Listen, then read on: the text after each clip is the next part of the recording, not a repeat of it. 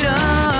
Well, you know, we all want to change the world. You tell me that it's evolution. Welcome to Food Freedom Radio. I'm Laura Hedlund, a student of nature-led gardening and a person who's trying to make sure that I'm eating 30 different plants a week. And it sounds hard, but it was actually, it really made sense to start counting how many different plants. And that, of course, includes oats and grains and legumes and seeds. But, most of the food right now in the United States is from annual monocultural farming. And there is so much overwhelming evidence that healthy food, a healthy gut requires a diverse diet.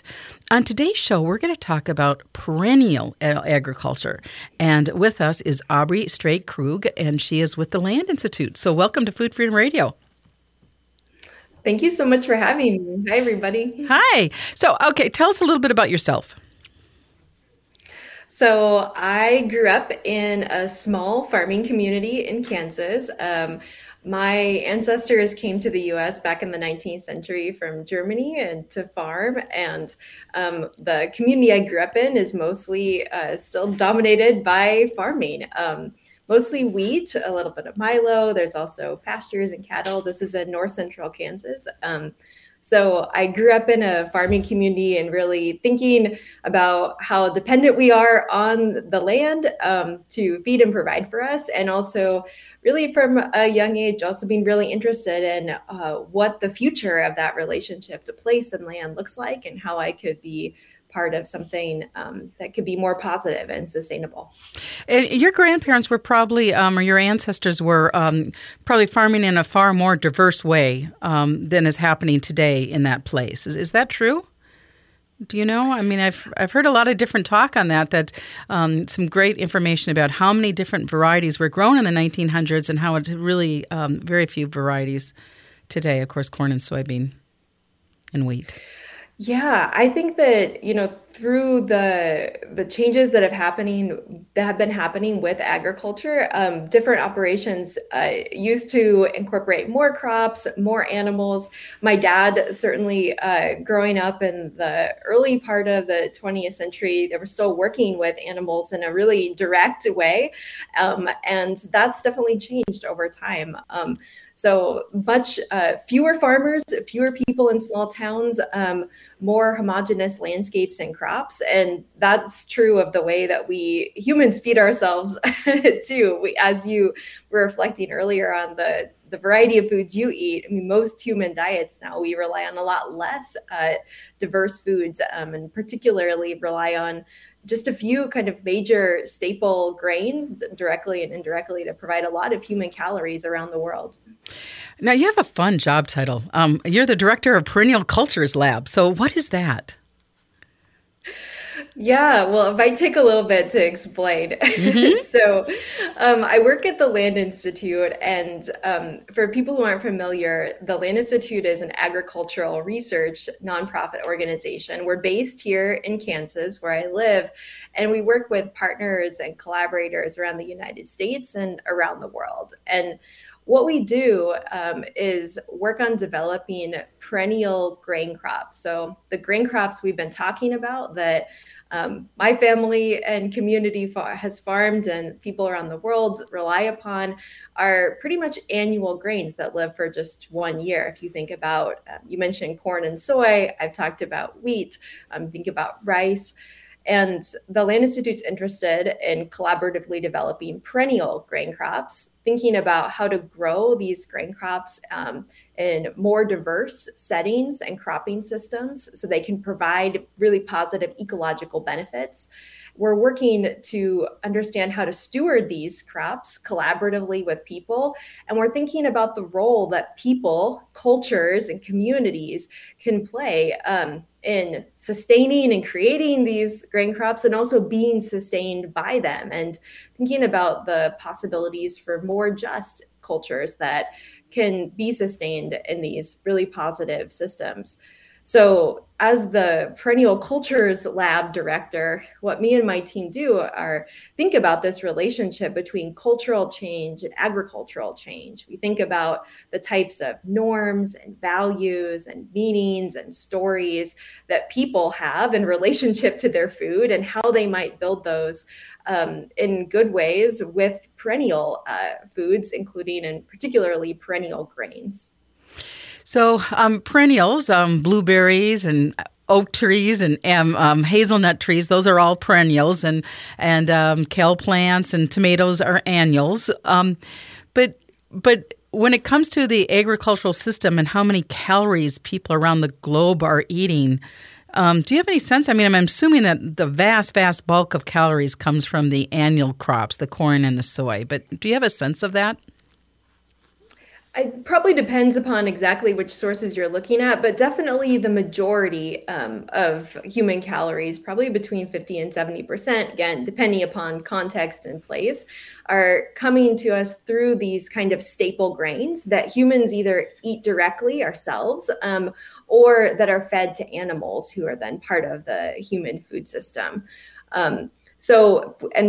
If we think about it in that way, like thinking about the differences of the types of plants you mentioned earlier, we do have traditions of perennial foods and all these kind of woody species that are really important and wonderful. And there are all kinds of vegetable crops that are annual and important too. But grains are basically, if you think about the kinds of herbaceous or non-woody plants like grasses or oil seeds or forbs, legumes, things like that, that have really sort of dry, hard, storable seeds that can be harvested kind of in mass. And that makes them a really valuable staple food for people. So thinking about the seeds of grasses, as well as, like I mentioned earlier, oil seeds that can be used, as well as all the kinds of pulse crops, beans, legumes, things like that. So what are some of the advantages of perennial agriculture? Yeah. So maybe we can travel in time a little bit and think about how for a really long period of time in the sort of deep history of Earth and the terrestrial land masses here, the types of ecosystems that have evolved on Earth's lands have evolved to feature mostly perennial plants that live for multiple years. And they do this by having roots below ground that can sustain those plants. So the above ground parts of those plants can be eaten or burned off or might die back. But those living roots are able to allow the plant to regrow or resprout. In herbaceous plants and woody plants like trees, those roots sustain plants so they can then regrow leaves and flower again. So when we think about these mostly perennial and also really diverse natural ecosystems, they have evolved in ways that provide all kinds of ecological benefits because they're kind of powering the processes that sustain life on this planet. If you think about the carbon cycle, hydrogen cycle, the way that nutrients are moved through ecosystems, that water is used, that plants take in sunlight and are able to grow and then provide the basis for a food system on land. So all of those types of processes and benefits that we want to restore and sustain are what we're looking to be able to provide in perennial agricultural systems. Because unlike those natural, perennial, diverse ecosystems, the majority of our agricultural systems don't feature perennials in diverse systems. And instead of providing those ecological services, they have lots of ecological disservices, things that we don't want in terms of releasing carbon into the atmosphere because of dependence on tillage or needing and relying upon different types of chemical inputs, or just being expensive to maintain in that way through those inputs, or having negative effects on water quality, things like that. Nitrates in the So water. those are all things that we would like to address by And the other thing perennials is the into vitality of the agriculture. food. Now, last week we had Dan Kittredge with the Bionutrient Institute on, and I loved his analogy. It's like, humans, we could probably live if we had a tube, feeding tubes. We can live with feeding tubes, but that's not really good nutrition for our guts. And this whole idea of fertilizing for food is actually it's not giving us the nutrition that we need. And it's also having, like you say, these huge external costs. So this whole idea of perennial agriculture just makes me feel kind of hopeful and optimistic about the future. And I kind of think I really need that right now. Right? I mean, the potential for it is tremendous. Yes, there is a lot of incredible potential, and the Land Institute and partners and collaborators have really been working on developing these perennial grain crops and developing the kind of proof of concept that something like a perennial grain could exist for decades. And really incredible progress has been made with a pretty small amount of people and resources invested. So I think that with kind of increased collaboration and investment and understanding and public awareness of this, it might be really possible to grow these perennial crops into solutions that we need and to create food systems that are more diverse, more nutritious, more sustainable, and resilient to the types of disruptions and catastrophes that are only intensifying in our warming world. And of course, that also holds more carbon in the soil, so it's a solution. So we're going to take a break. We're going to be back shortly. And I know one of your partners is University of Minnesota's Forever Green, so I'd love to hear more about your other partners. And you've got a new project that's starting, the Perennial Atlas, and you're looking for people to get involved and helping to study perennial grains. So we're talking with the Land Institute. We're going to take a break. We'll be right back. You're listening to Food Freedom Radio.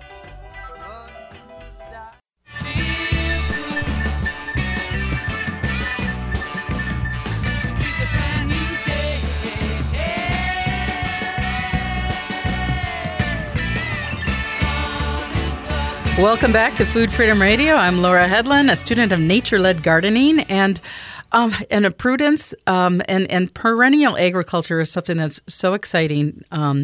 It's also a daunting task. So with us right now is Aubrey Streit Krug, and she's with the Land Institute. And you guys have a big project coming up, Perennial Atlas. So tell us about it.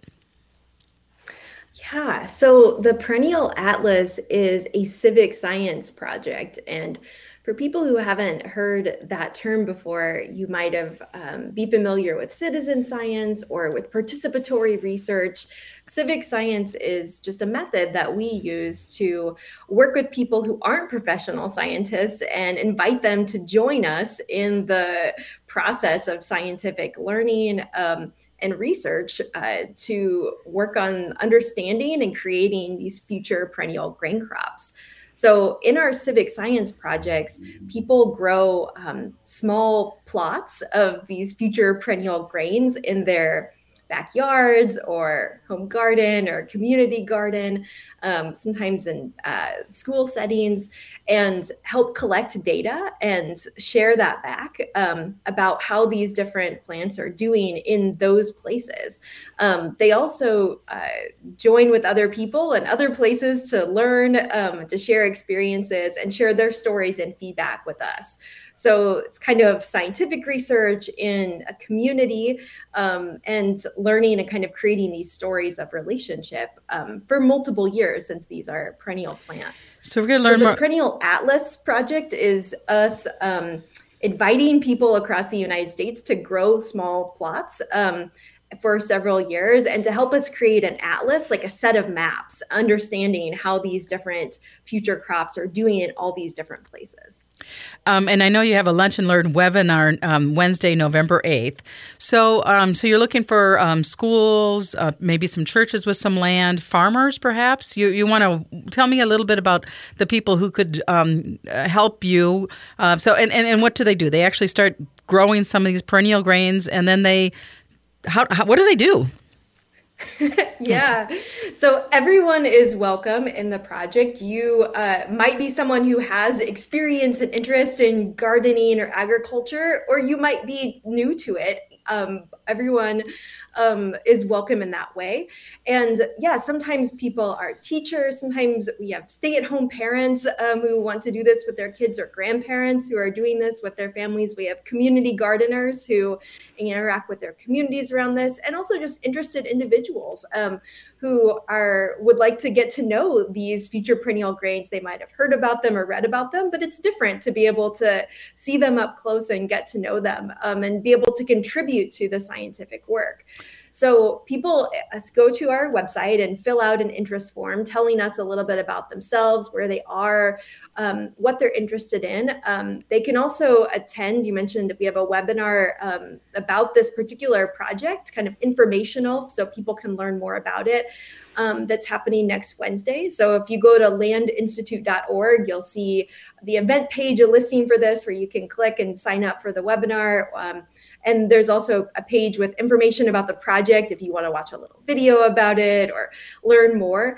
But basically what happens is that in the spring, people who are part of this project will get a launch kit in the mail that has all the educational information and instructions they need. It will have the seeds and seedlings, instructions about how to create your plot, signage for that, and some of the different tools and resources that they'll need to collect data. And then people will also join our kind of digital platform, which has an app associated with it, so that they can watch videos and instructions about how to gather that data. They'll actually plant the seeds and seedlings, take care of them, water, weed, the things you would do in a normal garden setting. And then they'll take photos of their plants. They'll collect samples and mail those back to us, harvest things at the end of the season. They'll notice what seems to be working and not. Maybe they'll see some possible disease and need to take a sample of that. They'll take soil samples. They'll monitor kind of what's happening, share that data back with us online. And then, like I said, through mailing stuff. And then throughout the growing season, we're kind of synthesizing the data and sharing back those results with people so they can start to see what's happening in other places. People can join community calls and talk with and meet with other people in the project. And then at the end of each season, we compile and return those results so people can understand what we learned, what they learned. We get feedback about what worked well and what we should change. And then the next year, the project starts again when the plants reemerge above ground. Are you also looking for commercial farmers to participate in this? This particular Perennial Atlas Civic Science project is really designed to be a small-scale garden scale project. So the plot size isn't very big, and it's meant to be open to people. And these are kind of future crops, so we're not growing them at a scale for production in this particular project. We're kind of researching how they do in these different settings. And I should mention that this particular Perennial Atlas project, we're especially looking for people across the U.S. in several different regions. We don't have a civic scientist or a lot of civic scientists yet, and those include the Northern Great Plains and the Great Lakes region. So certainly welcome people to sign up and share interest. Other places that we're looking for people include the Northeast and the Southwest right now. And I don't know how much... The Land Institute does work with commercial growers and people growing particularly Kernza perennial grain at the production scale. And so working with farmer partners in places like Minnesota, as well as Kansas and Montana and other states. And so how much space do you need? 15 by 15 feet? Yeah, so for the Perennial Atlas project, these small garden scale plots, about 15 by 15, and people can have one or two of those in their backyard setting. Cool. And I know this is like raking season, and some people are like really tired of raking. And so there's some conversations like, you really should switch over to natural grass. So would this be an appropriate thing if someone was looking at maybe trying to add a natural area to their lawn? And will the person need to like rip up their grass and till it? I mean, how do you do that?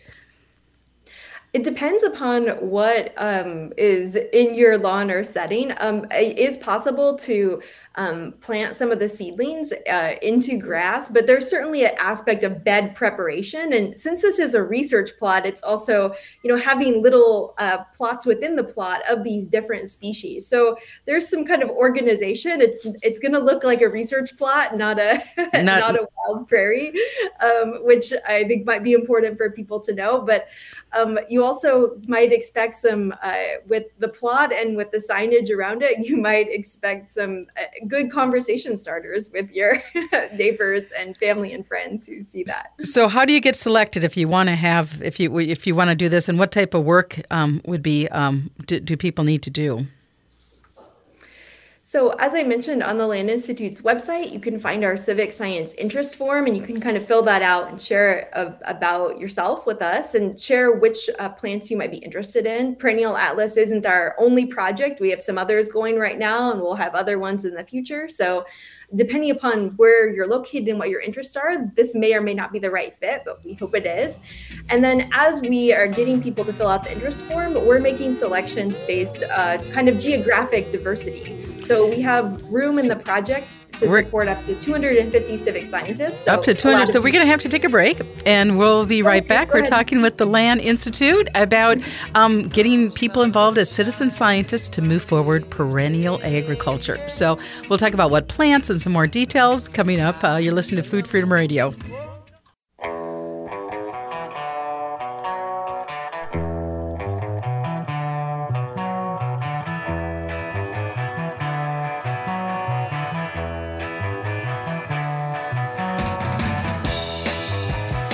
Welcome back to Food Freedom Radio, and I'm Laura Hedlund, and with us today is Aubrey Streit Krug with the Land Institute.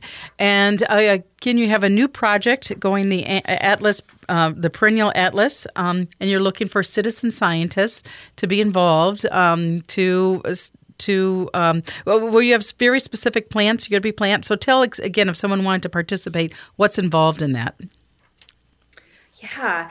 So going to the Land Institute's website, reading a little bit about the project and filling out our interest form are what you should do to express your interest. And then as people across the United States express interest, we make selections from that group based upon geographic diversity. So we want to make sure we have people in a lot of different locations across the United States so we can create that kind of atlas or set of maps about how these plants do. And then the project involves a variety of different perennial and some annual plants as well. So the plants we're working with for this project are a perennial oilseed named silphium or silflower. So this is Silphium integrifolium or rosinweed. It's a native perennial prairie plant. It's kind of part of the sunflower family, and we're really interested in working on creating a perennial oilseed crop with this. So silphium and then annual sunflower to be able to compare. Then another plant is called sandfoin. So the species name here is Onobricus viciifolia, and this is a perennial legume that's being grown as a forage crop, but we're really interested in it as a kind of perennial pulse crop. So like a bee. A perennial legume. I mean, that could just be revolutionary in so many levels, right? I mean, a perennial legume is, you can if someone wants to just grow that perennial legume right now and not even being part of the science, can they? So yes, people who are interested in sandfoin grow sandfoin, especially in the kind of Intermountain West as a forage crop right now, also as a honey crop. And what the Land Institute is doing is working on domesticating this so the seeds can be used for human consumption. So really, both silphium and sandfoin are really pollinator-friendly plants that provide these ecological benefits, and we're interested in them being tasty and nutritious human foods as well. And I think we have to keep. I know your website has some beautiful information about this as well. But the wonderful thing about perennial plants is that the roots go so deep, and those deep roots are a natural carbon sink. Yeah, so if we think about these like deep and living roots and the kinds of processes that they're involved in moving down into soil, holding onto soil, and interacting with the microbial life to exchange energy and nutrients. And the process of those roots moving, seeking, holding, and exchanging allows nutrients and elements to kind of move into soil. So thinking about the turnover of those roots, the way that they live and grow and die but continue living, is where you start to see the ability of them to bring carbon back into soils, as well as more efficiently use other nutrients and water. And so this atlas, you're testing 3 different types of perennials. One is a perennial legume, one is a perennial oilseed, and then also a perennial flax. Yeah. So Silphium sainfoin and then perennial flax is the third kind of plant that we're working with. And this is in collaboration with partners of ours who are working on perennial flax. So that is, this will be the first project that we've done with civic science and perennial flax. So I'm really excited to introduce people to this particular plant crop. And then it will be accompanied by annual flax. So the kind of idea for this research design is to have these 3 perennial plants and crops along with their annual counterparts, so people can look at them in comparison to each other. And we can also look at some of the differences between the way these perennial and annual plants and crops behave and respond to these variety of different geographic places and climate conditions. And so there will also be some annual. So do you know exactly which plants are going to be, or does it also vary for geographic area? I think that we do know that we'll do for the annual sunflower, kind of a counterpart of Silphium, soybeans as the legume counterpart, and then there's an annual version of flax that will accompany the perennial version. Okay, and so if somebody wants to participate in this research project, they also get a small stipend, but they should also expect some work to do. Is that correct? Yeah, there's definitely some care work involved, as any gardener and plant lover will know, just in terms of getting the research plot set up and then maintaining it, watering it as needed to help with establishment, doing some of the weeding around these different plants, and then going out and making observations and collecting data. So learning about what's happening and being involved in data collection, those things do require time and effort. And to recognize and support that work, we provide all the materials. We provide the different instruments and things like that people need to collect data, provide shipping labels so that it's easy to send things back to us.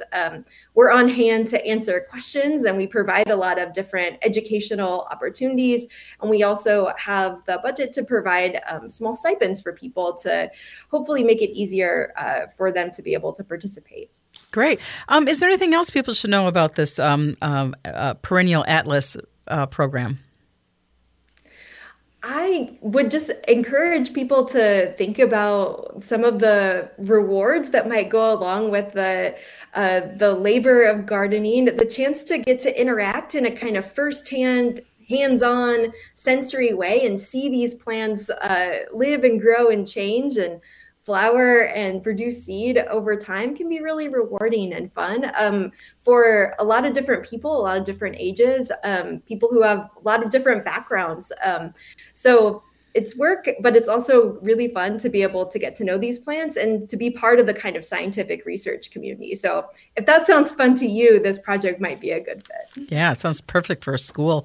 And so talk about, again, let's put the perennial agriculture in context. And, there's the state spends a lot of money on on agricultural research, which is great. But this citizen science approach of getting a lot of people involved, because a transition to perennial agriculture could be so darn powerful on so many levels. I mean, and so tell us some of the current success stories around perennial agriculture, the ones we can buy on the market right now. Yeah, I will. I want to underscore the point that you made, which is that, we might think of agriculture as, something out there in the landscape. And if I'm not a farmer directly, it's separate from me. But all of us are eaters and are part of the kind of food cultures of agriculture. So agriculture impacts all of us, and through the food we eat and through the ways that it shapes the world in which we live in. Socially and ecologically and economically. So thinking about the relevance of agriculture is really important. And to create more sustainable and perennial agricultures, that means a lot of different people have really important roles to play. Of course, you think about the people who are plant breeders and domesticators and ecologists and researchers, but also people who are doing the work of teaching and learning, engaging in their communities, building the kinds of supply chains and businesses and partnerships that make this work possible and that make agriculture possible too. So, and the artists and storytellers who are thinking about and helping us think about the ways in which we find meaning and value in this work. So there's a role for a lot of people to play in this. And one of the projects and successes I want to point you to, especially in Minnesota, is the Kernza Cat Project, which is led by folks at the University of Minnesota with a lot of different partners, including folks from across research teams at the Land Institute. So this Kernza Cat Project is focused on building the work of Kernza perennial grain, understanding and researching and growing this crop, and also moving it onto landscapes with partners and into food systems. So being able to eat and enjoy and bake with and brew with Kernza is a really exciting thing. And the part of the project that I'm involved in includes the educational work, where we're creating a set of educational lessons and materials that will be available within the coming months, that will be open access for especially high school and college teachers to engage with Kernza in the context of these broader systems. And we've designed lessons that can be used, as you might expect, in science classrooms, but also in writing and art and history and the social sciences as well. So I hope that this sort of educational work and people getting to know and learn about perennial agriculture at younger ages and find their role in participating in it could be a really exciting thing. Very much so, and so also I want to just give a little bit of shout out to the Land Institute and some of the other projects that you work on, like perennial rice in China. And so you want to just give an overview of the Land Institute and all the other different projects that you guys are doing? Sure. So the Land Institute it has at its core these efforts to breed and domesticate perennial grains. So this includes some of the programs that I've mentioned with silphium and perennial oilseeds, sainfoin and perennial legumes. It includes a breeding program for Kernza perennial grain, as well as breeding programs for perennial wheat and perennial sorghum or milo. And then in addition to these breeding programs, we have a suite of ecology programs, from soil ecology to programs in the ecology of how you protect crops from diseases and pests and pathogens, and study the kind of ecological benefits of pollination and soil protection and all of the cycles we were talking about earlier of how you create these more ecologically intensive and sustainable cropping systems. Then we have a crop stewardship program, which works on developing the kinds of perennial and sustainable supply chains, working with partners and farmers on understanding how to grow that. And the Perennial Cultures Lab that I direct is working on education and learning and involving different types of people in this research and thinking about the impacts culturally of the kinds of transitions to perennial grains that we're seeking to make. And then we come to the international and collaborative aspect of the Land Institute. So we work with people around the US and around the world. I'm not sure of the exact number. It's always changing, 50 or 60 different kind of research partners and institutions.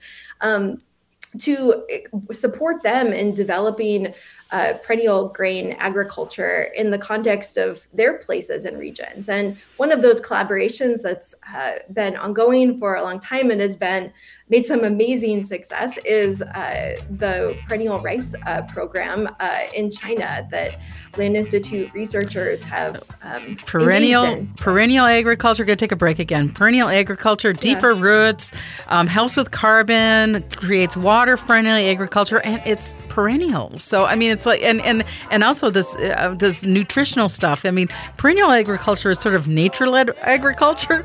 So we're going to take a break. We'll be right back. We're talking with Aubrey from the Land Institute.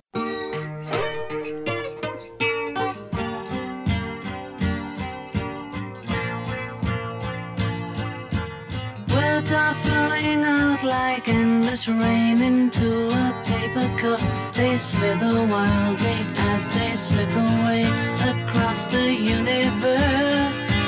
Pools of sorrow, waves of joy. Welcome back to Food Freedom Radio. I'm Laura Hedlund, and we're talking today with Aubrey Streit Krug. She's with the Land Institute. We're talking about perennial agriculture. We talked all about the Perennial Atlas earlier, and that's a program to get citizen scientists across the country, 250, to grow perennial grains and study them. And so is there anything else you want to say about that Perennial Atlas project in case someone's joining us late? I'd say come to landinstitute.org and check it out and learn more. We also have an informational webinar about it Wednesday, November 8th over the noon hour Central Time. So folks can attend that or check out the recording to learn more about the project and if it might be a good fit for them. And so, so perennial agriculture is just so ripe. I mean, for these possibilities because, again, those deep roots hold carbon. It's water friendly. It's probably far, far more nutritious, and it's probably the way that life has been working on this planet for a lot longer than humans have been around. Right? The agriculture is. I mean, annuals are there too, but perennial agriculture is sort of nature-led agriculture. Would you agree with that? Certainly the ecosystems that have evolved on this planet and been able to sustain themselves are mostly perennial and really diverse. If we think about, my home region of the Great Plains and these prairies and grasslands of North America over the past thousands of years that have evolved in this semi-arid climate to be able to be resilient and to hold on to and build soil, the soils that now people are really fertile soils that power our farming in our current systems. Those have been possible because of the development and work of those perennial systems.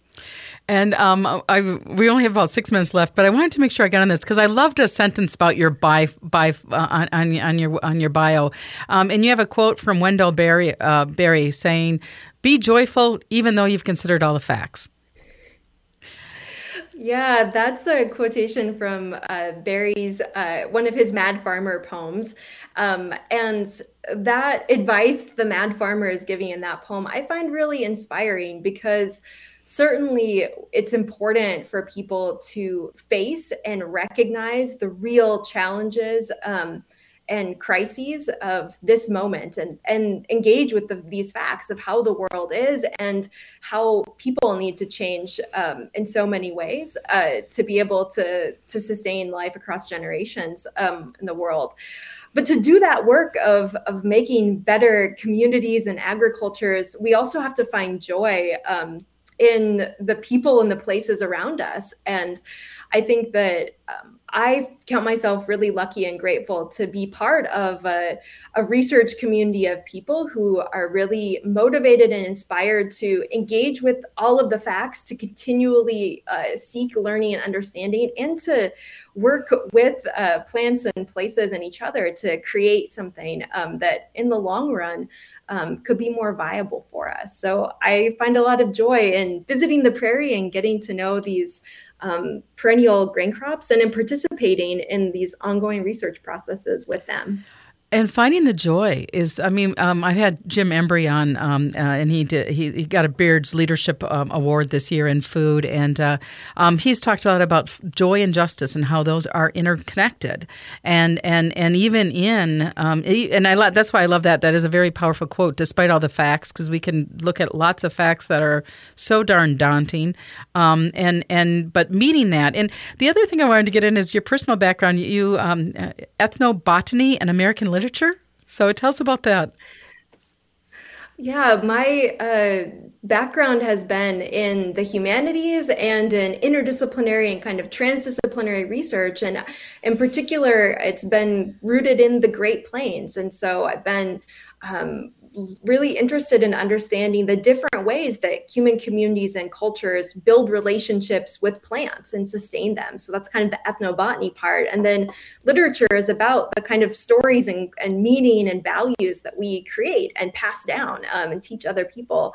And I think that when I think about our work at the Land Institute and creating kind of cultures of perennial grain agriculture, it's going to involve, and it is involving, people forming those new relationships and finding new uses and finding value and meaning, and some really tasty meals in perennial grain crops. So being able to think about that in that larger context of how this has worked and how we understand this in other settings and in particular places, and the details of any one of these different plants or crops are really exciting and important to me. And I think it speaks to the ways in which all kinds of research disciplines and all kinds of people have roles to play in creating more just and diverse and perennial grain agricultures. And I've been hearing more and more about the need to eat at least 30 different plants for health. And again, I had last week, I had the Bionutrient Association, and they're documenting that animals that eat, cows that eat diverse plants are healthier for us to eat in all sorts of different ways. And so that diversity is so important for that vitality that we want. So this Mad Farmer Liberation Front, Wendy Barrow, but it's also about emotional connection with plants or holistic connection with plants. Yeah, I think that we need science and we need communities and stories.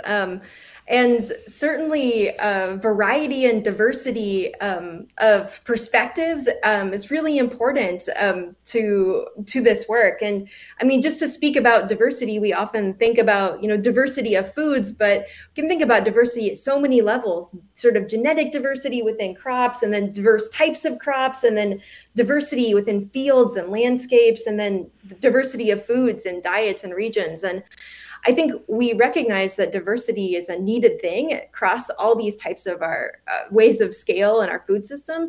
But thinking about how then, what are the processes by which we can restore and build diversity for more resilience? And I think domesticating and breeding perennial grain crops, it can be a really important way to build diversity within these larger food systems. Awesome. So Aubrey Streit Krug, landinstitute.org. Last minute, anything else you want to say? Thank you so much for the interview. And I hope that people who had their curiosity piqued will reach out to us and check out the website and join the research and the movement. I mean, and then we used to ask people, what is food freedom? Because this seems like just a really beautiful vision of a practical food freedom is to move back to perennial agriculture. And move into it anew for the first time, and with new crops in places too. So I think the both and of that, are having that ability to create more options now and for future generations seems pretty important to me. Yep. Well, thank you so much, Aubrey Streit Krug with the landinstitute.org. And thank you for listening. And thank you for all the work for all these years. And perennial agriculture, pretty good over here, huh?